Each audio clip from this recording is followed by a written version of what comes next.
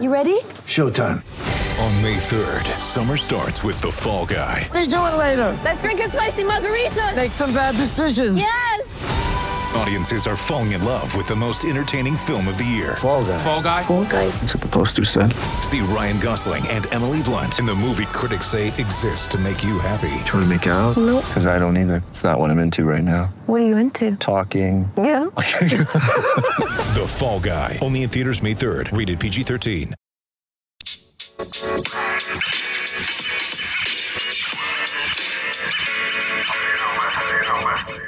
Welcome back to the Legends Lounge. I'm Trill Withers, and with me in the lounge today, we've got former St. John Red Storm. He was an all-star defensive player of the year with the Indiana Pacers, as well as an NBA champion with the Los Angeles Lakers. We've got Meta Sandiford Artest with us. Meta, thank you for stopping by the lounge, man. Absolutely, man. Thanks for having me. How's everything going? Oh, of course. I can't complain a bit. How are you? Everything is great, man. Just relaxing a little bit and chilling out. Everything's good. Yeah. Absolutely. I'd like to jump right in with our legends. I'd like to know, what was your welcome to the NBA moment? It was a couple moments, but I guess when you get drafted, just going on the stage is probably for sure the welcome moment. Right. Then having the ability and being blessed to be able to be in the building during the draft, that was really cool. Yeah, I didn't go lottery. Lottery is top 13. Everybody want to go lottery, right. So that was like something I didn't understand why I didn't go lottery. But then at the 15th pick you had the Knicks, and at the 16th pick you had the Bulls, and you can't really get more lucky than that. Also, so it was great. But were you? I mean, you had to be a little disappointed to not go to the Knicks at 15. Yeah, I got a pretty solid memory, and it's unfortunate because I'm still bitter about that. Yeah. I'm still bitter about not going to the Knicks. That's real. Like, I feel like a lot of people, I guess, what's the bitter part? What's that come from? Like, the bitter part just comes from the city. Sometimes you feel entitled, especially as an elite player, like I was coming out of high school. I got I got 3 Rucker championships. I got a high school championship, 27-0. I got Gun Hill. I got Gershwin Park in Brooklyn. I got Nike Pro City. And then I went to St. John's, and it's go to the Knicks. Everything's in the city. UDC championship, Millbank championship. Played everywhere, and it's just that was the bitter part because it was just fighting for the city, and then you see that New York didn't win in a long time, which is the reason why I went to St. John's, and St. John's play in the Garden and stuff. So, but I'm still happy for the Knicks. Definitely. So what? It's around draft time now. What do you remember about going up into the draft? We hear about teams giving guys promises or working out, shutting down workouts. What do you remember about just that entire process? Going to the draft. Even before the draft, leading up to the draft. Yeah, it was actually a really good experience, man. I'm coming from St. John's, and then I remember going to Seattle to work out. I think I went to Minnesota to work out. Okay. Yeah, actually I did because Wally Zerbiak was there and James Posey was there at that workout. And I always say we played a game. I won some games, and then Wally Zerbiak wanted to play one more game, and I was I should have just left it alone. Then he beats me in the last game. He goes to Minnesota number 8. I'm man, I should have never played against him. Yeah, that could have been you, man. You could have been 8. Practice was over. I was ready to go home. He wanted to play again, and I already won. And anyway, but those are great memories. That's right before you're about to get paid. Right. That's if you are an elite player, it's about to happen. It was a bunch of stuff that at that moment I remember being oh wow, this is really really happening. What? What's something that stands out in your mind that was oh wow. I would probably say you're about to actually be on the NBA team, that's kind of crazy. And then, a lot of your legends is there. So every day you're thinking about getting better, then you're thinking about, oh, wow, Malone is still in the NBA. Jordan's not in the NBA at this time, but, other people are there. So I'm going to be facing all these people, Right, that you grew up watching. It was just crazy, yeah. Yeah. So, okay, you mentioned the, being at the draft was kind of your welcome to the NBA. What was your on the court welcome to? Was it looking up against one of these guys, or what happened where you was like, oh wow, I'm really here? Oh, I think on the court, I always go back to a time when I knew I wanted to be tough, and I remember going and seeing like Alonzo Mourning arms, or you see Karl Malone arms, or who else was really Dale Davis, these guys. David Robinson, yeah. Oakley was on his way out. I played with Oakley, but it was like I think Patrick Ewing. I might have played against Patrick Ewing. I played against Hakeem Olajuwon one time. Like, you know, it was just crazy. You know, like yeah. And you knew they were older, so you wanted to show respect, but at the same time, it's like you want to actually like play hard, and you want to make your mark. You want to make your mark and show them you're there. And so I played against Charles Barkley one time in gym in Chicago. He came. I played against him once, open run, summertime. So that was like that was really cool too. Right. To play against Barkley. What was he like just playing? I mean, I know he had to be talking all kind of trash. You know, Barkley was older, right? So he was retired. He was there. MJ was there. Barkley played, but he wasn't really like trying to kill. He was obviously strong, but you know, he wasn't playing no more. You know, but it was pretty cool. What about Jordan? I feel like I know if he's playing, I feel like he's probably going 100%, right? Jordan was going 100% for sure. Like Jordan, when he was playing, that was 2000, I think, when Jordan played the year before he came back. And he averaged 25 that year. But Jordan was just insane. Like Jordan, at that time, at 38, I think he was at that time, he was playing very well. He was playing very well. So did you know at that time, like he was playing to get back in shape to come back, or you didn't? You were just getting some run in. Oh, at that time, he announced it already, so we knew he was coming to get in shape. Okay. Everybody was there. Like a lot of people was there, you know, just I guess contributing to Jordan's, you know, comeback. You know, everybody that's playing. It was a bunch of great ballers. Stackhouse was there. Finley came. Walker, young LeBron. I was there every now. I was there also. I was there a lot actually. And then there's a couple other people. I can't remember who else was there, but there was a couple other people. How do you find out? Like, I feel like those aren't runs that everybody gets to know about, right? So how do you get that exclusive invite? Well, they invited me one time, and they kept inviting me back. Does it come straight from MJ? Yeah, they kept inviting me back, man. They kept inviting me back because, you know, that run, you know, I was there every day, and I don't think I was like the best skill, but. You know, I was playing defense for sure. Yeah. Right. Now, you know, that's off season. We just got to the NBA off season. What does, like, as a former player, what does your off season look like? Like, I know there are some people that we see them like get right back to it. They're back in the gym. Some people take a month break, week break. What did that look like for you? Well, for me, when I was younger, I get right back into it. I'm not wasting no time because then you go on vacation or whatever. So, you know, you can always take a week off. Right. You know, you're always going to take 2 weeks off somewhere. So I never really took time off because I know like some days I'm probably going to miss like the weekends, you know. Right. So I got right back to it. But when I got older, I started to take like 3 weeks. But 3 weeks is like a long time, you know. Like because I got summer league. I got the New York City tournaments, you know. So I never wanted to go out of shape going into New York City summer ball. Right. So I always try to stay in somewhat shape. So were you doing like, because I've heard some people like when they start back, they do like cardio or boxing and stuff. They don't even touch a basketball for like a couple weeks. Was that your style, or you were always getting some work in on the court? When I got older, I started to maintain, you would do like swimming, you know, you could do bike, right? Things, you know, maybe get some shots up, you know, maybe just light shots. Yeah, nothing major though. Maybe just running all the time. That's too much work.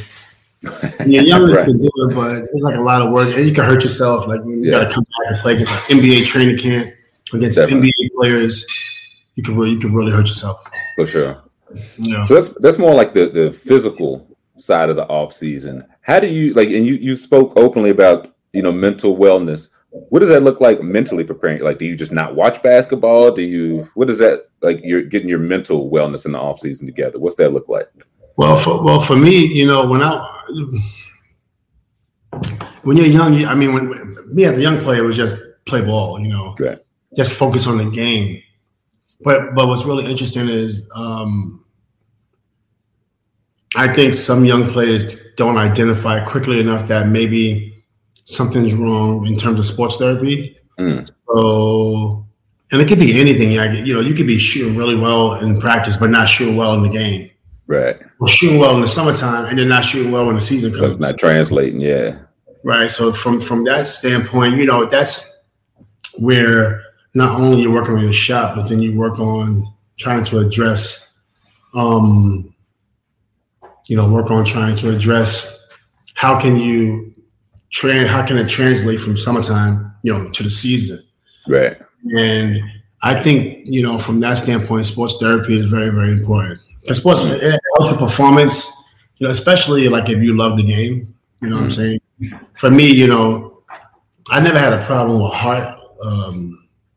But sometimes I didn't hit a lot of big shots in my career. I got a lot of big stops, but I didn't hit a lot of big shots. And that was something I always wanted to do. So I actually started to talk to my therapist about this one specific issue, you know. Like hitting the big shots.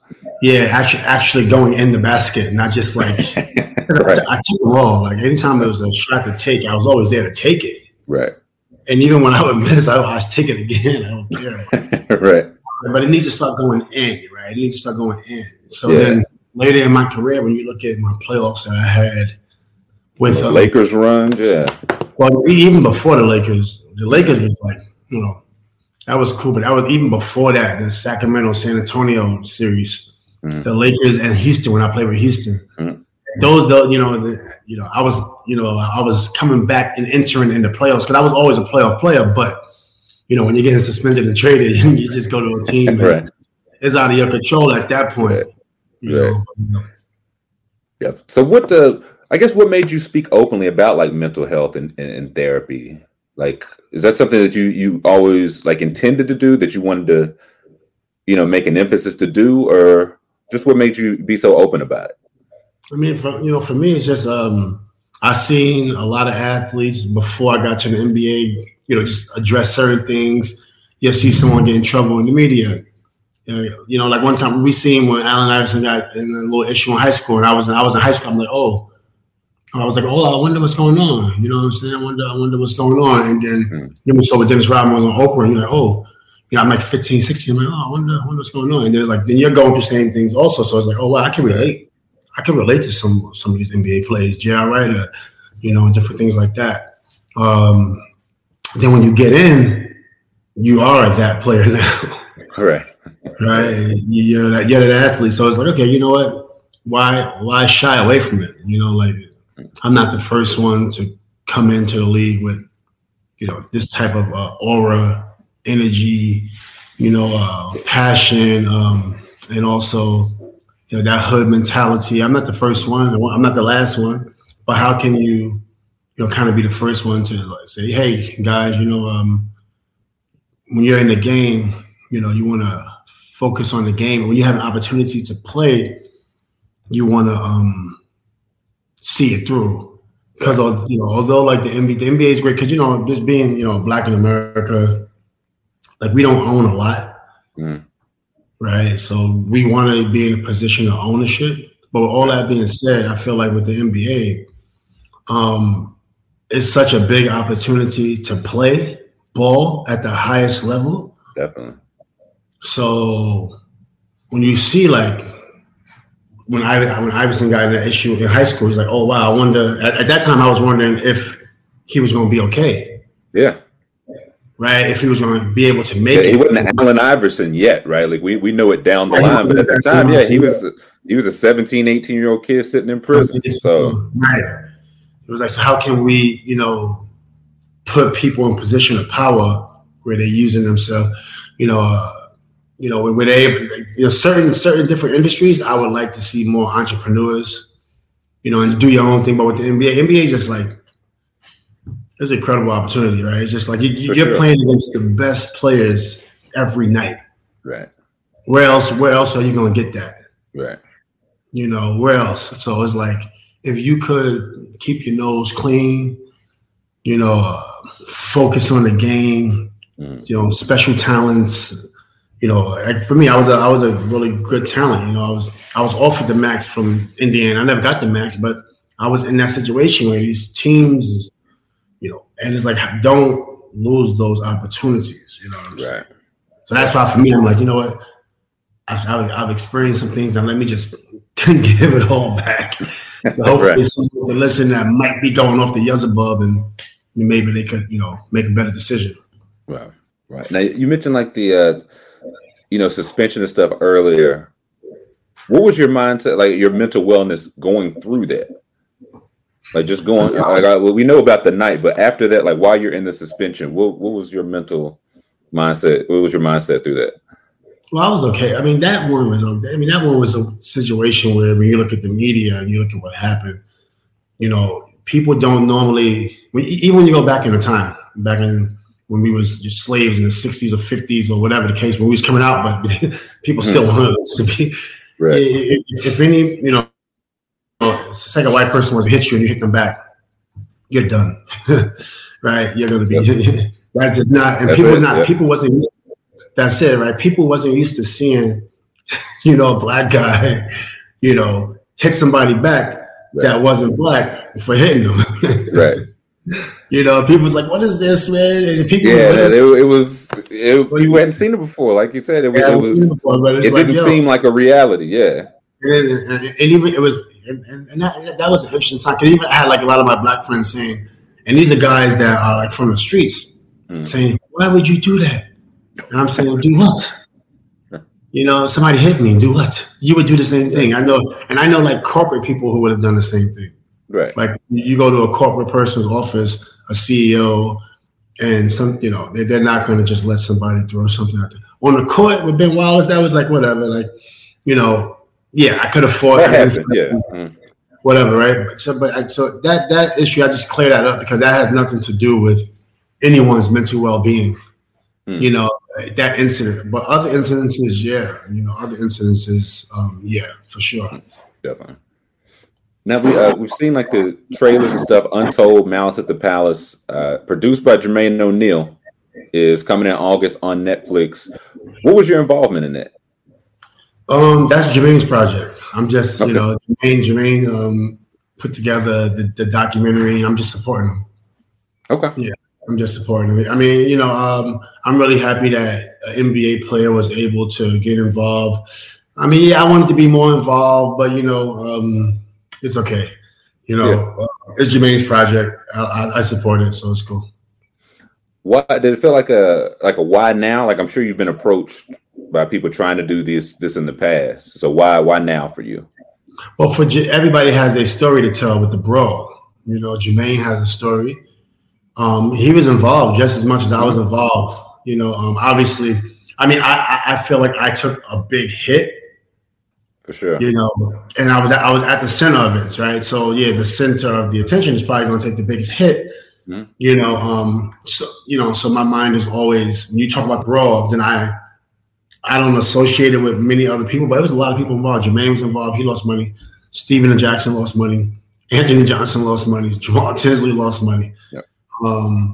And big suspensions. Ben Wallace he got suspended 5 games, but that was just for basketball stuff.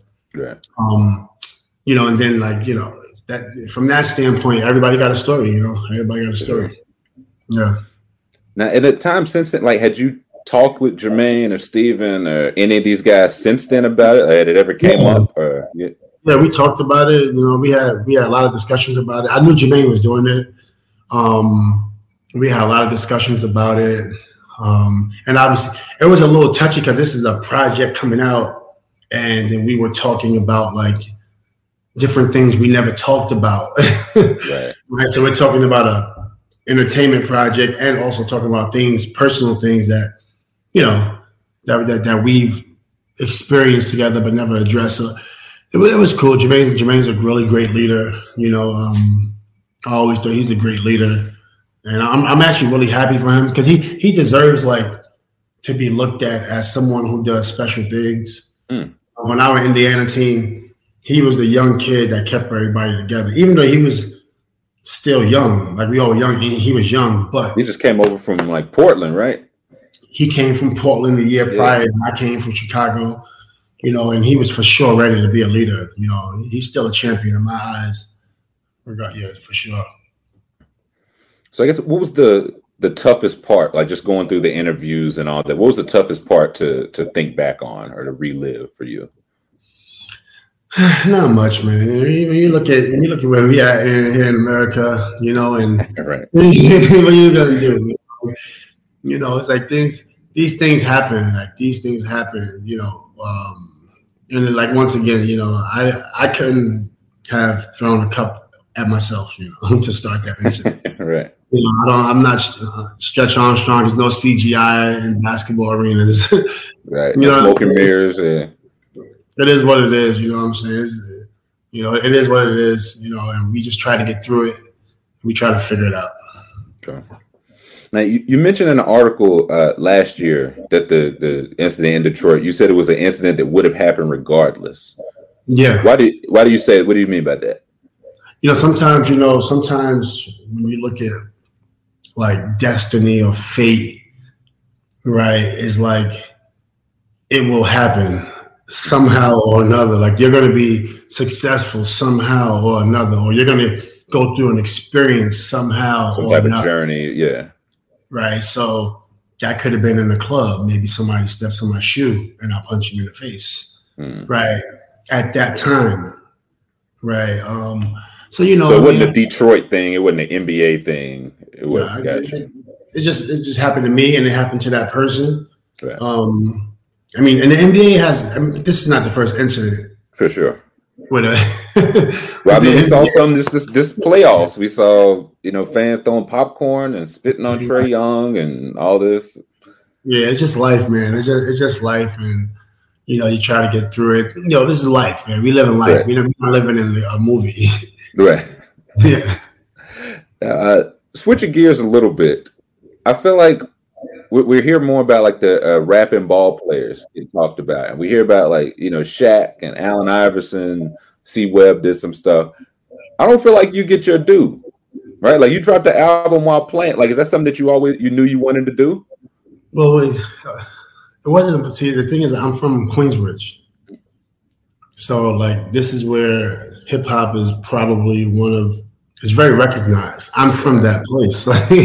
So it wasn't like I was a rapper, but it was just like, y'all know what Queensbridge is about. We have a lot of artists. And, all those stories that you hear in the music, when you hear about what Nas or Mobb Deep was talking about as happening, I was living through that. Right. They were living through it also. As they started making music and putting money in their pockets, they started to I still would see them in the neighborhood, but then they started to have cash. They started to move out. Right. I was growing up during the stuff that you hear about in the songs. And I wasn't necessarily like known as a rapper in the neighborhood. You know what I'm saying? I was known as a baller, nice kid, would fight if he has to. Dad would pop off if he had to. But for the most part, family members doing their thing in the streets. Right. Me personally, I was balling, but I was outside when all this was happening. I was outside when the shots was ringing off. I was outside when people were getting arrested. I wasn't upstairs. Right. So with that being said, my album, I wasn't proud of it because like when I was going to rap my first album, it was going to be very like uncensored. It was going to be a lot of. But then how old were you when you wanted to do this? The first album, the uncensored album. The first time I started rapping, I was 17. Nature wrote Nature from The Firm with Nas. Nature wrote my first rhyme, and I said I wanted to start one of my album because I had a lot in my head that I just needed to get out. So I didn't want to write it though. But when I was in NBA, I was like, oh wow, I was talking about violence, gangbanging, drugs, and I'm like, yo. I can't really talk about that stuff because I'm in the NBA. So when I'm in the booth or if I'm writing my rhymes, I'm like erasing. I can't say that. Yeah. Erasing. So then I was trying to do. Then I said, maybe do something Will Smith did. So I'm like listening to Will Smith and trying to figure it out. so I was never able to express. I'm happy with it because things I would have said, it could have caused drama. Right. So I'm happy with. I have my best song was Champions. Mm-hmm. Nice positive song. Off 2K, I remember that. 2K. I'm really happy that first album wasn't how I wanted it to be. That's why do you think it? Why don't you get mentioned with those guys? Like, you know what I'm saying? Like we see Shaq, and credit to those guys, of course. Yeah. Why is it that we don't hear Meta's name when we talk like the rapping ball players? Well, I think it's a lot of reasons. Because one, like when I would do a song, sometimes one, it wasn't what I wanted to say, but then two, it was sometimes I would write it. And I'm not a writer, right? So when you're putting together an album, you have people like Eminem who can maybe write, but then you have people that come in and they get writers, right? I was one of those guys that probably should have had a writer, and then tell my story because people wanted to see me win. When I first came out as a rapper, the hoods was just like, "You from Queensbridge? This is about to be fire." Right. So it wasn't like they was hating, but then when my first song came out, it wasn't mixed, and then sometimes like I wasn't really trying to rap, so I'll just go in the booth, I'll just spit. One verse, even if I mess up, whatever, I'll just leave it, record it, put it out. Cause I'm like, I don't care anyway. I guess this is what I said. Like, and then that type of music kept getting out. And then people like, yo, what do you like? They used to hearing Lil Wayne sonically, right? They used to hearing like Jay-Z sonically, everything sound tight. But my stuff is coming out like half-ass. Yeah, right. So I get it. But I think in terms of a rapper, I don't know if I was saying things that people wouldn't say back in 2000. Besides Iverson. I was gonna say Iverson, he caught some flack for the 40 bars. 40 bars. I was saying things before I was signing contracts.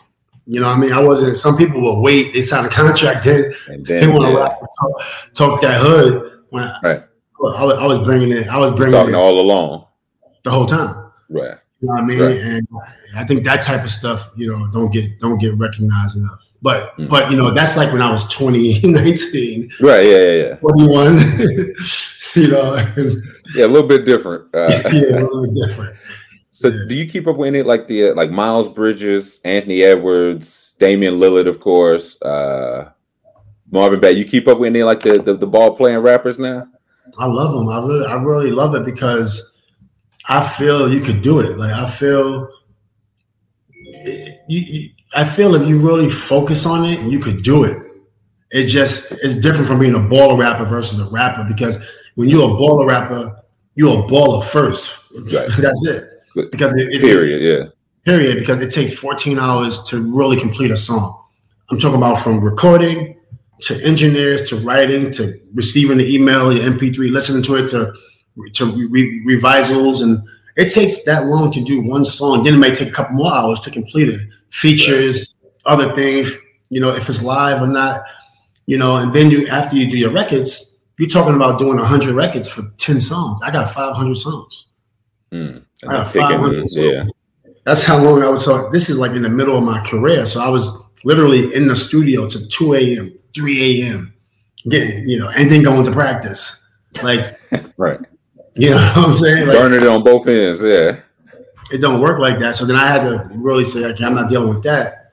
Some people are talented enough, but then if you want to be like a rapper and you got to do shows, you got to go do radio tours, you got to do all that stuff. So I'm saying like you can do it, but don't expect to be as big as the rappers are now. Right.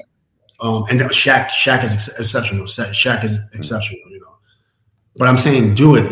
People want to do it, but just like put ball first and then find a lane that you can rap, put it out, and don't have too much expectations of like selling millions of records or whatever. Right, like do it more for you than for fame or numbers, anything like that. Yeah, for sure. Yeah. So you had your hand in music. You were on, Dancing with the Stars, Celebrity Big Brother. Is it any bad blood there from Celebrity Big Brother? Because I feel like if somebody gonna evict me out the house, we're gonna have some bad blood. Big Brother was fun, man. Like Big Brother was It was stressful. It was fun and stressful. Like when I left my home, they picked me up. They bring me to a hotel for 3 days. Meanwhile, the real Big Brother, you're in the hotel for 3 weeks. Okay. Right, 3 weeks before you even get to that big house. We did 3 days. When you get to the hotel, they take your phone. They take your phone, and then they leave you with a book to read or something to write on. And that's it. That's it. Then when you leave the hotel and go to the actual big house, you can't write, no paper, no pens, no reading, no books. Not that, John. Lockdown. Lockdown. It was crazy. Like, it was a really good experience. I'm glad I did it, man. I did a lot of shows that I'm really happy with. Who else was in the house, the Celebrity Big Brother house with you? I was with Ariadna Gutierrez, Miss Columbia. I was with Keisha Pulliam, Rudy Huxtable, a.k.a. Rudy. I was with Chuck Liddell. I was with James Maslow. I was with a bunch of people. You still talk to any of it? You still keep in touch? Sometimes Omarosa, but sometimes we used to like speak a lot. But then as the years came on, we stopped communicating. Yeah, you know, like every day. We used to be like on the text. Right. There's a great group of people. So you enjoyed like the reality TV experience? Like, how was the Dancing with the Stars? Dancing with the Stars was great. I mean, it was like when I was doing all that stuff. I was like, this is like what I really want to do. You know, I really want to do like entertainment. I've been rapping and I've been always trying to be funny. I love basketball entertainment. Like, so it was something that I was really grateful for. But it was a lot of work though. Like, I wouldn't go to practice. Like, you had to practice for like 5 hours. And I had Peter, she was my partner. And then, you know, some days are just like, I don't know if I can go to practice today. Right, yeah. So I just ain't got it today. 5 hours. It's 5 hours of dancing. Yeah. So I suffered, you know. And then when we went I was the first one eliminated. When we went to the show live on television, so we going through our routine, and then her zipper gets caught in my jacket. So we literally live. Nobody even knew this. We live trying to unzip, unhook. It was crazy. Well, everything went wrong. And we just dancing, and we were supposed to move away from each other at one point, but we had this thread connected. Yeah. So we like dancing, trying to move, and then I unhooked it. It was crazy. Yeah, they should have gave y'all some like bonus points for that. Nobody knew. That's how they do. I didn't want to be on the show that long anyway. That was a lot of work. Yeah, because it's like you said, 5 hours a day, and then you going weeks and weeks and weeks and months into that. So I understand. It's a lot of work, like to do entertainment, television. Certain things I like to do, but a couple. Right. Even with Big Brother, I was trying to get off the show in the room. I'm like, I keep your money. Just somehow make up a story where I can't come on television. Right. And then they was like, no, we already mentioned you all in the marketing. I said, all right, cool. We can't do that. So I said, okay, what about when I get in the house? Let me be the first one voted out. Right. So I'm talking to all the people. So meanwhile, this is the first day I'm saying, hey, if any of y'all vote me out, I'll give you a vote. Right. So everybody was keeping me in. I was in the house for 21 days. So I'm stressed in the house. By the fifth day, I'm stressed because the first two people going, I was promised that I was going to get evicted. So then I started playing. Then I started playing the game. I started evicting people. Like, get out of here!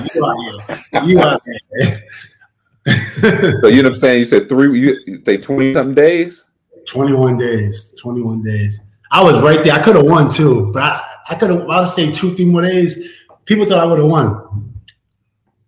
Yeah, people thought I would have won. Would you do it again, or you one time was enough? Big Brother. I would rather like produce the show. That's what I would like to do. Okay. I've been on shows, so now I'm 41, so now it's time to produce. Okay. I would love to produce the Big Brother. Okay, yeah. What is next for you? We won't keep you too much longer, but what is you've done the music? I saw you said you want to do some coaching. So what is next for you? Well, I mean, I'm in sports, and I've been blessed to have opportunities. People always ask me, "What's next? What are you doing? What are you doing?" It's like, so I started this company, Artest Management Group, C Corp, and then management company, right? So then I wanted to manage athletes. I remember my last couple of years, we were starting to manage athletes.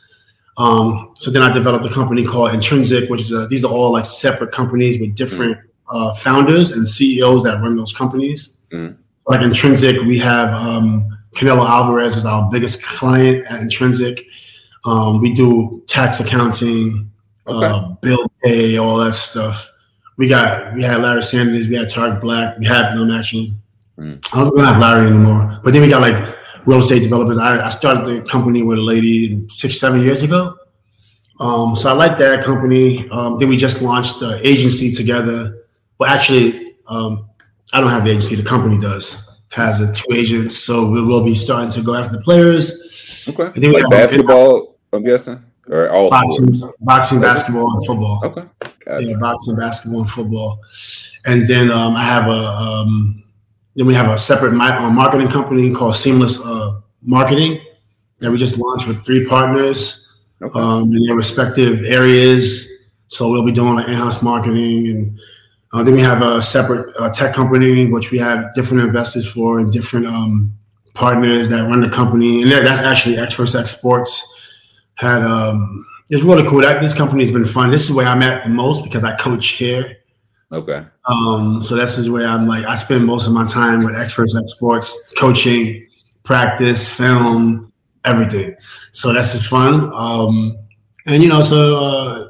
So that's cool. And then after X1X Sports, it gets off the ground and does well, maybe we'll look at, starting another tech company.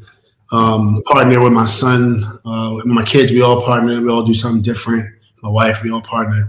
My son is a computer science major, 3D design and development. He just got hired at Intuit, so he's launching his own tech company. That's what's up. Yeah, so it's like that type of stuff is cool. And we just started like in-house sponsorship, in-house partnership, PR. We could paid ads, paid advertisement, content creation. This is stuff I really like to do. And the reason I got into it was when I was trying to build and get with brands when I was in the league, I didn't have enough creativity.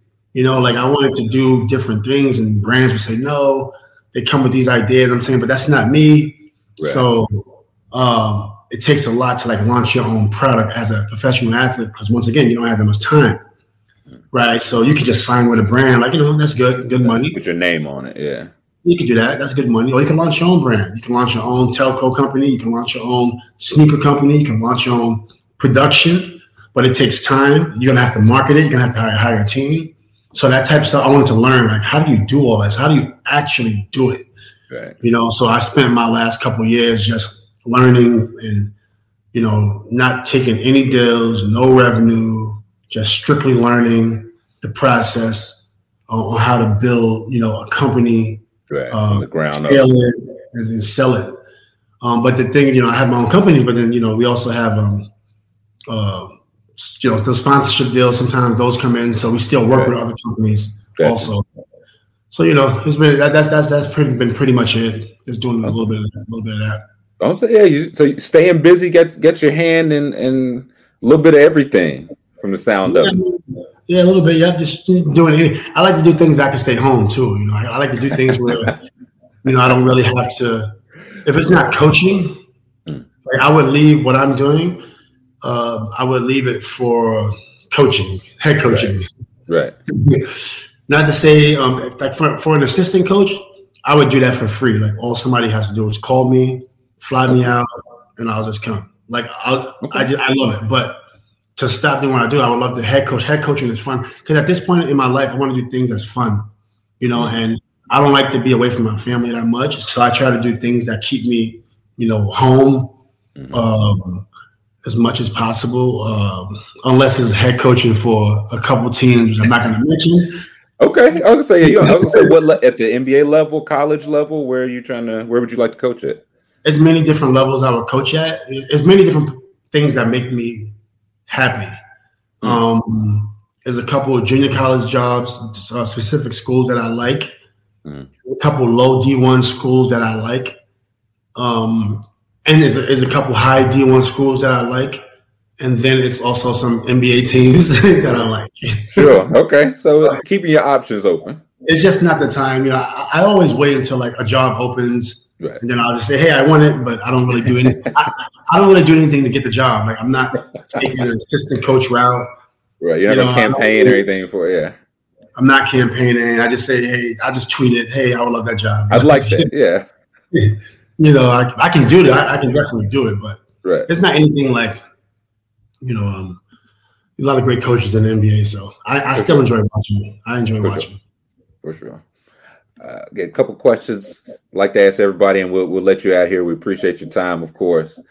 I like to ask people what non-all-star, like was there like a non-all-star or like a role player, somebody that used to just give you trouble, like a non-all-star guy that was like, man, this guy is just, I either can't stay in front of him or he's staying in front of me. Was anybody like that? Yeah, when I first got in the NBA, it was guys that would play well because they were pros. I was a rookie, so it's like, you know what I mean? So it don't even matter. Right. And I always talk about Sean Lennon. He's I remember his game. I remember watching his game and just like really putting it on repeat, like looking at his post game. I'm like, okay, you don't have to be a star to get buckets, to contribute. Yeah. Yeah, you don't have to be a star. So I was looking at that because when I was guarding, he would hit these shots. He would fade from the post. And then I started to look at Big Dog. Big Dog was an all-star. Glenn Robinson, yep. Yeah, he was an all-star, though. He was killer on the post. But then, you look at some guys like guys that stand out to me. Anthony Johnson stands out. He, played like an all-star. But he didn't get the minutes because, you had Jamal Tinsley in front. Then you had me and Jermaine that's taking up a lot of the time.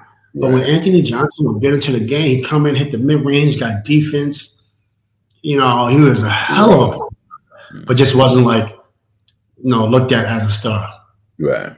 Well. Yeah. Wasn't looked at as a star. But yeah. A couple other guys too. But okay. What was there anybody that made you realize the end was coming? Oh yeah. One time I was in my career, and this is when Grant's son, the one that's playing well in the NBA. What's his name? Oh, Jeremy. Jeremy Grant. Yeah, Jeremy Grant, man. This guy, I was going up for a layup, and he swapped my shot from behind. And normally I could just go up, and I don't got to worry about who behind me. But nothing there. And I remember being so mad that he blocked my shot and wanted to go back at him. But it's just I'm older and I can't really do it at this point. Right. If he was 24, you would have got him back. Well, and I wasn't touching the ball a lot like that. At that point, I was older, so I was more coming in for 2 minutes. Right. Maybe 5 minutes, stuff like that. That was Jeremy. Yeah, I remember him, and he's playing so well. Definitely, he's playing very well. And last question before we let you go: do you remember how much your first NBA paycheck was? No, I don't remember. I'm assuming it was I don't even know, honestly. Okay. Do you remember you remember the first thing you bought for yourself with it? First thing I got for myself. Probably wasn't for myself. It was probably for my family. To tell you the truth. I was going to say, everybody says they get stuff, but I wonder what was the first thing that you said? Was it a car, or a chain, or whatever it was that you was like, I want this? I was always pretty simple, man. My first car that I was looking at was a Caravan, because when I was in college and I was leaving high school, I wanted a car. So I was looking at cars that cost $15,000, something like that. And then when I was looking at it, when I got to the NBA, I said, okay, I'm gonna pay $40,000. So I was gonna get a Caravan. And then someone convinced me I should buy a better car. And then it was downhill after that. I should have just stuck to my guns. What'd you get instead of the Caravan? I got a Suburban. I got a black. It was kind of cool, man. Just being 19 years old and able to buy a car. Yeah, it was kind of cool. That was the first thing I got myself. But then the first thing I did was I went back to my neighborhood and redid my mom's apartment. It was it was like a condo in the hood. We just redid everything. It was stupid, but it was definitely stupid. But we did it. I know it felt good to do, and I'm sure she loved it. It was cool. Yeah, it was like nice couches, TVs, new bedroom, new beds everywhere. We should have just moved out. Right, but hey, she was living though. She was living life. Sure. Yeah. Metta Sandiford Artest, man, thank you so much for taking some time and dropping by the lounge. Absolutely. Thanks for having me. Of course, man. Looking forward to you got your hand in everything, so we'll keep our ears open to see what's next. You got an open seat in the lounge anytime. Absolutely. Thanks for having me. Thanks, man. We'll talk to you soon. Thanks for stopping by the Legends Lounge, brought to you by the National Basketball Retired Players Association. Give us a follow on Twitter at NBA Legends Lounge, and be sure to subscribe and rate the Legends Lounge with me, Trill Withers, on Apple Podcasts, Spotify, or wherever you get your podcasts.